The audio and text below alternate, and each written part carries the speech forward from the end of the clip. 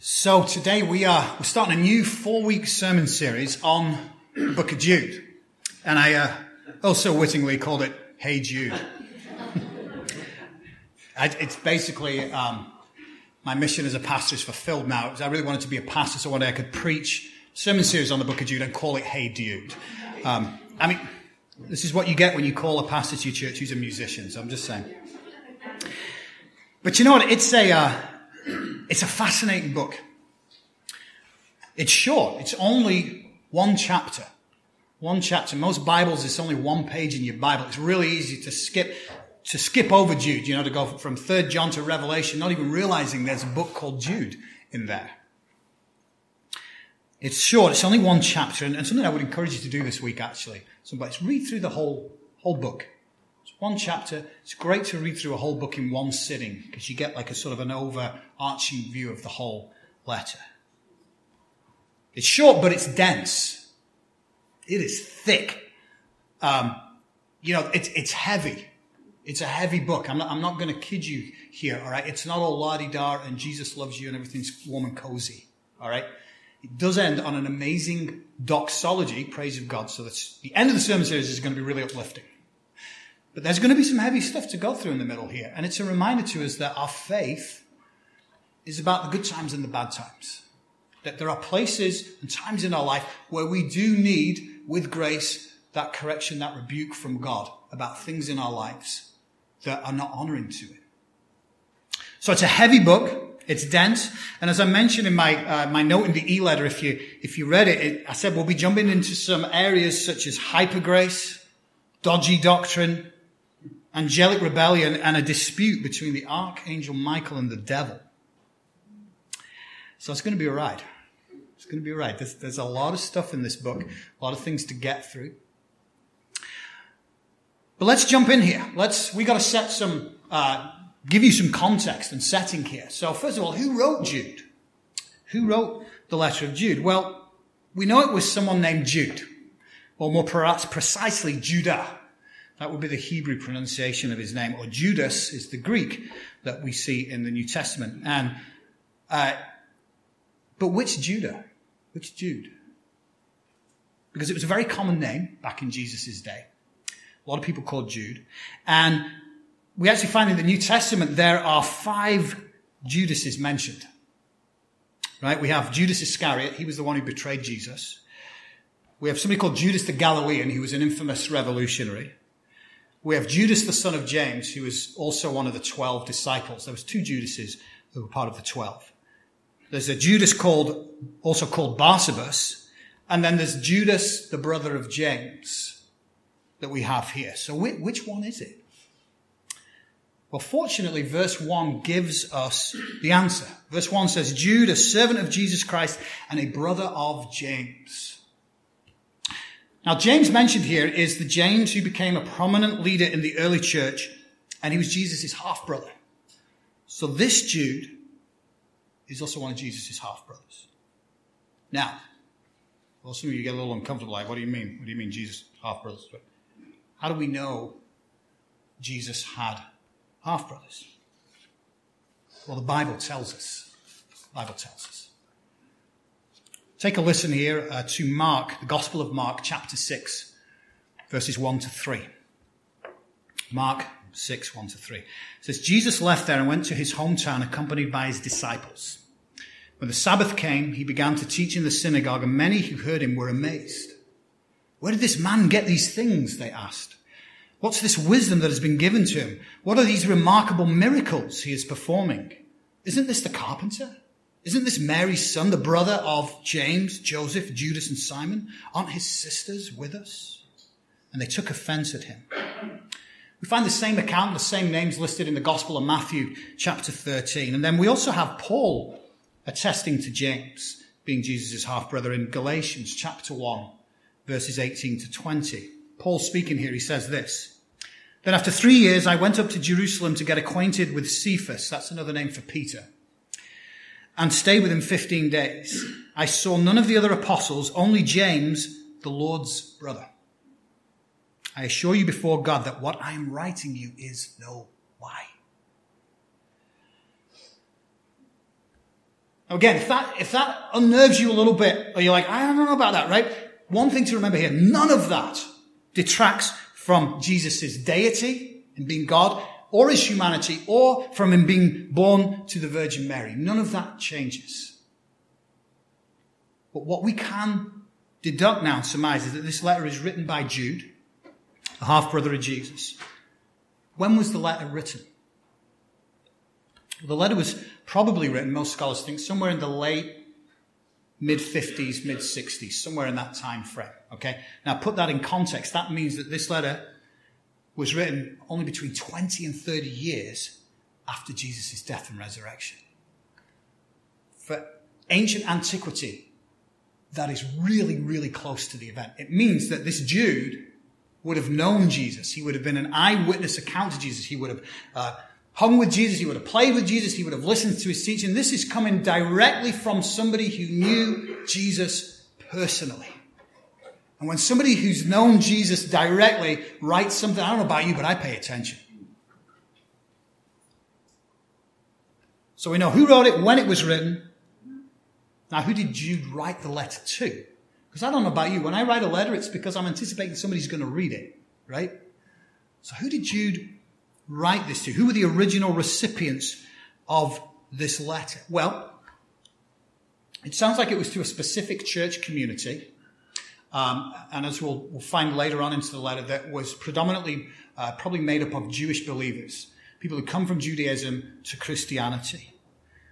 But Jude also gives us the answer in the second half of verse 1. He says, to those who have been called, who are loved in God the Father and kept for Jesus Christ. Now, if you notice there's the people this letter is written to are identified in three ways. To those who have been called, to those who are loved in God the Father, to those who are kept for Jesus Christ. So what does all that mean? Well, let's start with to those who have been called.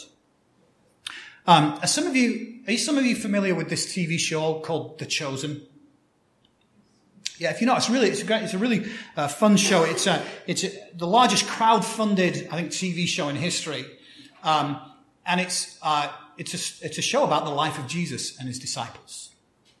And it's called The Chosen because it's talking about the people that Jesus chooses and brings around him, right? Well, it could have very easily also been called The Called. It doesn't quite have the same ring, but it could have been called The Called because it is about Jesus choosing those who are going to be called to him. Well, it's no different here in Jude's letter or for us sitting here today. If you're a follower of Jesus Christ, you have been called by God.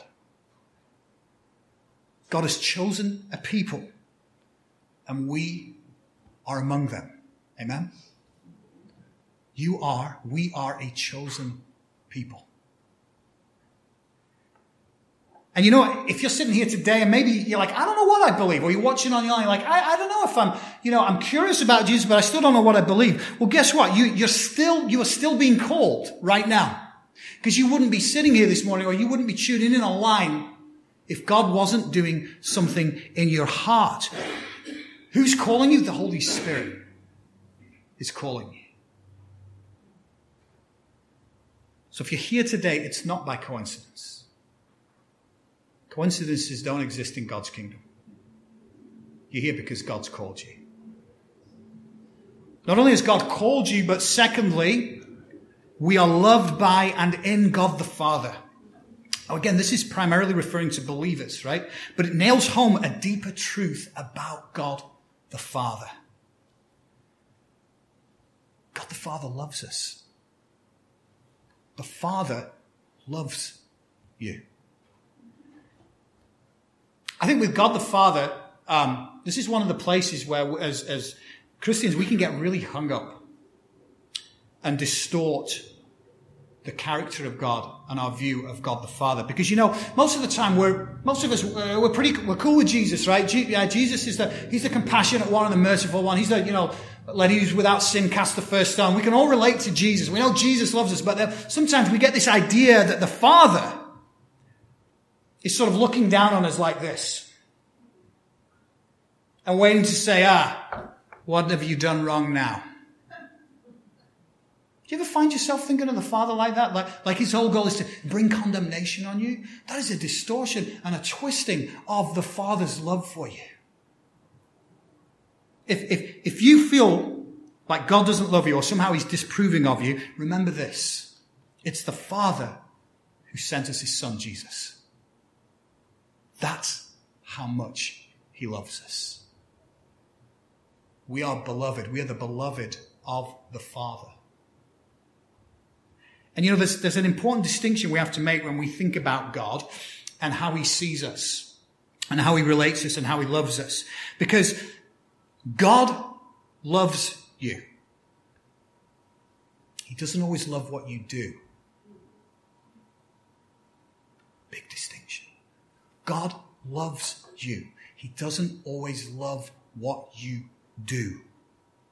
Another way of thinking of that is that God's love for us is unconditional, but his approval and affirmation of what we do is not. You know, we're told today that that's what love is. It's just affirming everything and anything about a person. And that's love. That's not love according to God. True love, with grace and gentleness, will correct and rebuke when necessary, because it's for the greater good of the person. You know, if you're a parent, you know this. You know this. There are things our kids do that we don't approve of, but does that change your love for them? You know, maybe your son's out there and he's hanging out and he's smoking too much and he's drinking too much and he's hanging out with some sketchy kids. You might not approve of what he's doing, but that doesn't change your love for him. Maybe your daughter's dating a guy you don't approve of, right? You just know there's something kind of trouble about him and you know he's really only after one thing, but she's madly in love with him or thinks she is. You don't approve of what they're doing, but does that change your love for your daughter? Of course not.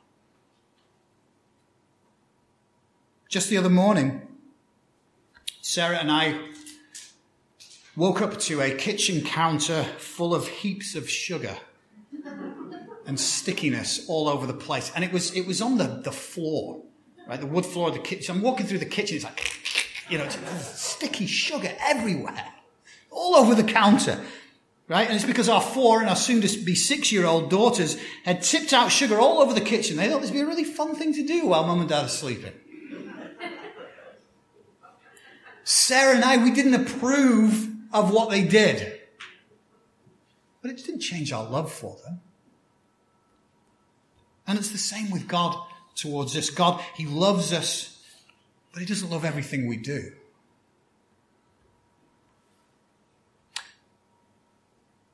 So that we and the original recipients of Jude's letter we're called, we are loved by God the Father, and thirdly, we are kept for Jesus Christ. Now, what does that mean, being kept for Jesus Christ? Well, the Greek word that Jude uses here, it's this word tereto, and it means to retain in custody, or to keep watch over and to guard, to keep in a certain condition. What's Jude talking about? He's talking about your salvation. So in a nutshell, it means you're secure. If God has called you and he loves you and you accept his son Jesus, then you will be kept safe and secure in Jesus Christ. So the recipients of Jude's letter are believers of a church community that Jude is probably involved with. And it's also for all believers such as ourselves, because it has been preserved and included in the canon of Scripture.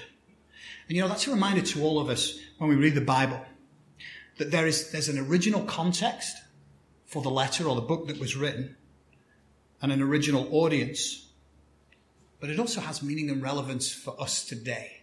And that's why it's been captured in the holy canon of Scripture. So now we know who the author is. We know the approximate date when it was written. And we know who it was written to. So now the question becomes, what's the purpose of Jude writing this short letter? Because when you read it, it almost reads like a sermon. Well, let me ask you a question. Have you ever had something not go the way you expected? You've planned for something, and you have an expectation of how it's going to go in your mind, and then the day of, it all goes to pot. Everything goes wrong. You plan the wedding, and it rains, and you don't have a tent set up. You plan something, and it doesn't go the way you expected. Well, this is exactly what happens here with Jude. Because he planned to write a very different letter to the one that we actually get. Listen to what he says in verse 3. He says, "Dear friends, although I was very eager to write to you about the salvation we share, I felt compelled to write and urge you to contend for the faith that was once for all entrusted to God's holy people." So the original plan had been to write a letter to the church about the salvation they share. That was what Jude planned, and it would have probably been this upbeat letter about how amazing it is that they're saved through the grace and goodness of God through Jesus. And instead, Jude says he was compelled. That's a pretty strong word, by the way. He was compelled, no doubt by the Holy Spirit, to write and urge you to contend for the faith that was once for all entrusted to God's holy people. To contend for the faith. The word that Jude uses there for contend, it was often used in the sense of competing in an athletic event. Right? And, as you know, in the boxing world, the martial arts world, right, fighters are often called contenders. Yeah, you could have been a contender. Yeah, contenders, because they're fighting for the prize. They're fighting for the championship, the belt, the trophy. Well, here Jude is saying, I needed to, I was compelled to write to you, to urge you, to encourage you, to exhort you, to fight for the faith. To defend it against attack. And here's a crucial point to remember about Jude's letter as a whole. As I said, a lot of it it's heavy and it's dense, but a good chunk of it he spends condemning false teachers in their midst. But you know what ultimately the purpose of what Jude is writing here is? It's to motivate. It's to exhort. It's to encourage, to motivate and exhort the people in this church to contend for the faith. Simply put, Jude is saying, keep the faith. Keep the faith. And I want to encourage us here today with the same charge. Keep the faith. Because it's getting harder and will likely continue to get harder to keep the faith. To stand firm in the face of the cultural headwinds that we face. To remain faithful to God's word, to Scripture. To live by God's morality and values as laid out in the Bible as opposed to the world's values and morals. Jesus, when he was talking about the end times, he touched upon this. In the Gospel of Matthew, chapter 24, listen to this, verses 10 to 13. This is Jesus talking about in the end times what it will look like. And he said, at that time, many will turn away from the faith and will betray and hate each other. And many false prophets will appear and deceive many people. Because of the increase of wickedness, the love of most will grow cold. But the one who stands firm to the end will be saved. That could be a commentary, couldn't it, on our present day times. Love of most will grow old, will grow cold, should I say. Many will fall from the faith, and we do see that, don't we? We see people who are walking away from their faith, or, how many people have abandoned the faith, or at least sidelined it to mean next to nothing. People say they believe in Jesus, but nothing in their life reflects that. Nothing in how they live their life. Many will turn away from the faith, but we have to keep the faith because the one who stands firm to the end will be saved. Now notice that Jude calls this faith the faith that was once for all entrusted to God's people. That word entrusted, it means to have or pass down a tradition, a sacred tradition. And we all have traditions, don't we? We've got the holidays coming up soon, haven't we? We've got Thanksgiving and Christmas. And I bet all of you have some little family traditions that maybe only your family does. Maybe it's, great grandma's apple pie recipe. Because nobody makes apple pie like the great grandma, she's got this special, she puts this special amount of cinnamon in and things like that, right? That nobody else does. I remember one of the things I loved about growing up on Christmas Day for me was we'd have our Christmas lunch. It's kind of more customary in the UK. You have Christmas lunch. It's somewhere between 12 and 2. And, it's your big meal and you do that and then you sink into a food coma and wait for for 3 o'clock for the Queen's speech, which will now be the King's speech. Right? And that's what and you sit there and you're stuffed, right? But you've got a bowl of peanuts, which you keep eating even though you're not hungry at all. It's so full, not a mouthful, right? But what I used to love is my mum would put on this big meal and, she made the most amazing roast potatoes. I've never eaten roast potatoes. I love potatoes, British and all. But she made these amazing roast potatoes that they would be kind of be hard on the bottom, crunchy on the bottom, and soft in the middle and on the top. And recently, a few years ago, my mum passed away in 2005. And I asked my sister, do you have mum's recipe for those roast potatoes? Because I was like, what was the key to how delicious they were? And she said, well, it was a couple of things. She used goose fat and she absolutely drenched them in lard. That's why they taste so good. But that was a tradition that my sister knows how to do those, potatoes. And next time I'm over, I'm going to okay, show me how to make these. It was a tradition for our family. And right here, the faith that Jude is talking about is the tradition that's been passed, has come straight from Jesus and his disciples. It's amazing. First generation that this faith has been faithfully transmitted. But Jude's seeing a threat. And you know how it is. If you let something creep in when it's in its inception, it will destroy the whole thing. Now, why is Jude telling the church that they need to fight or contend for the faith? Again, verse 4 gives us the answer. It says, for certain individuals whose condemnation was written about long ago have secretly slipped in among you. They are ungodly people who pervert the grace of our God into a license for immorality and deny Jesus Christ, our only sovereign Lord. So Jude's saying we need to contend for the faith. We need to fight for the faith because certain individuals have snuck into the church. They've infiltrated the church. They've secretly slipped in, Jude says. Which, you know what that means? That means that the church community was not aware that they were false teachers. They probably looked like they fit in and sounded like they fit in. They probably said all the right things and sang all the right songs. But Jude makes 4 charges against them. First of all, he says the scriptures condemn them. Listen to what the disciple Peter has to say in 2 Peter chapter 2, verses 1 to 3. There were also false prophets among the people, just as there will be false teachers among you. They will secretly introduce destructive heresies, even denying the sovereign Lord who bought them, bringing swift destruction on themselves. Many will follow their depraved conduct and will bring the way of truth into disrepute.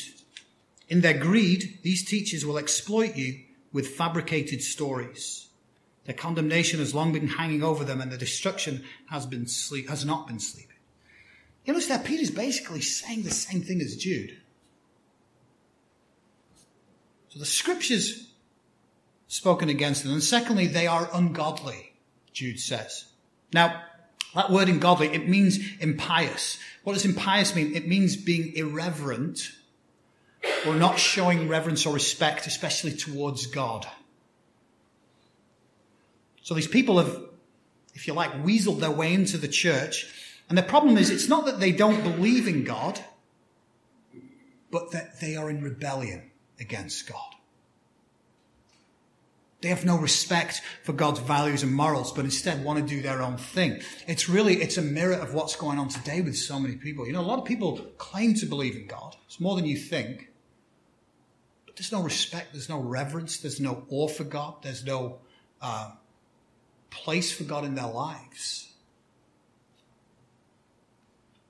So the scriptures are spoken against them. They are ungodly. Thirdly, they have perverted God's grace into a license for immorality. God's grace. What is God's grace? God's grace is his unmerited and undeserved favor. God's grace says, you don't deserve this. You can't earn it, but I'm giving it to you anyway, because if you love my son Jesus, then you have my favor. Now the problem is here that these false teachers in the church, what they're doing is they're taking advantage of God's grace. You know, they're basically saying, well, hey, you know, I can do whatever I want. You know, God will forgive me whatever I do. You know, he's gracious, and I know his grace covers me. So, you know, I'm just going to live the life of Riley, and hallelujah. The German theologian Dietrich Bonhoeffer, he coined this phrase, cheap grace. And he wrote this. He says, cheap grace is a grace without discipleship, grace without the cross, grace without the living, incarnate Jesus Christ. So grace doesn't cost. It's a cheap grace because it doesn't cost you anything. Now there's a similar twisting of God's grace that's emerged today. It's called hyper grace. Anybody familiar with that phrase at all? Hyper grace. Well, quite a lot of churches have embraced it because it sounds cozy and warm and, you know, pulls the people in. But hyper grace is a way of teaching that emphasizes the grace of God to the exclusion of other essential teachings such as repentance and confession of sin.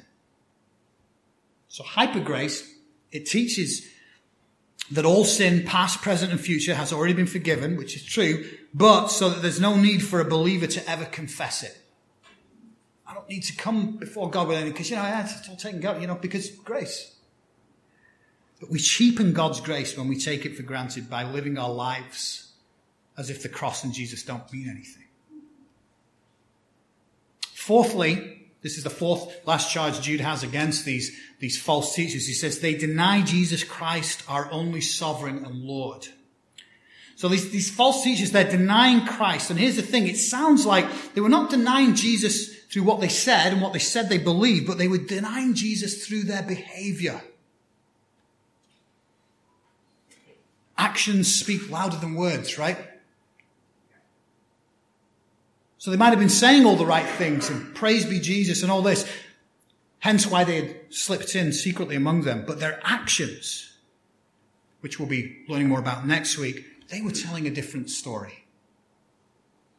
Jesus said, if you love me, you will obey my commands. And they were clearly not obeying Jesus' teachings and commands. Okay, so how does all that apply to us? Because you might be sitting here thinking, well, that's fascinating, and, you know, but what is a church about 2,000 years ago that was dealing with some issues? What does that have to do with me sitting here today? Well, I want to leave you with 3 points, or food for thought to think about. Firstly, do we see any parallels with the church, capital C, today? Between this church that we read about in Jude so far and the church today in society? I'd say we do. There are people turning away from the faith, and there are any number of false teachers in churches around across the country. It seems like every day we're reading about a new scandal with a pastor or a minister. We have to have discernment and wisdom about the teachers we listen to, about the churches we attend. And there's plenty out there, and there's plenty online, isn't there, as well, that we can listen to. And so often these kind of churches will have certain hallmarks, certain red flags that I want to give you a few of to look out for. So first of all, often churches that are turning away from God, they do not see the Scripture, the Bible, as God's authoritative and inspired word. They water it down. They deny or they subtly dilute the cross and resurrection of Jesus. They endorse and they celebrate all kinds of immorality. They never or rarely talk about sin. They promote hypergrace, which I mentioned earlier, and I could go on. But my main point here is that if you encounter a teacher like that, I have one word for you: run. Run. Run away from lies and run towards truth. We must have discernment about what is faithful to God and what is not. Secondly, what Jude has written here should motivate us to do some self-examination. Not in a condemning way, but in a convicting way, right? Are there areas in my own life where I'm taking God's grace for granted? Are there areas in our lives where we are denying Jesus by how we act? Not deny with a big D, where we turn away from Jesus, but maybe deny with a small d. Little things we do that we know are things God is not pleased with. And then thirdly, I would say what Jude has written so far should motivate us and encourage us to, as I said earlier, stand firm in the faith. I mentioned there are plenty of cultural headwinds facing those of us who want to live an authentic Christian life, a life that is faithful to God and His Word. And I want to say this: don't be discouraged by that. Don't be discouraged. Jesus said that He is building His church and the gates of hell will not prevail against it. True authentic Christianity will often butt heads with the culture of the day. Why? Because God's ways are not the world's ways. But be encouraged. Keep the faith. Let's pray.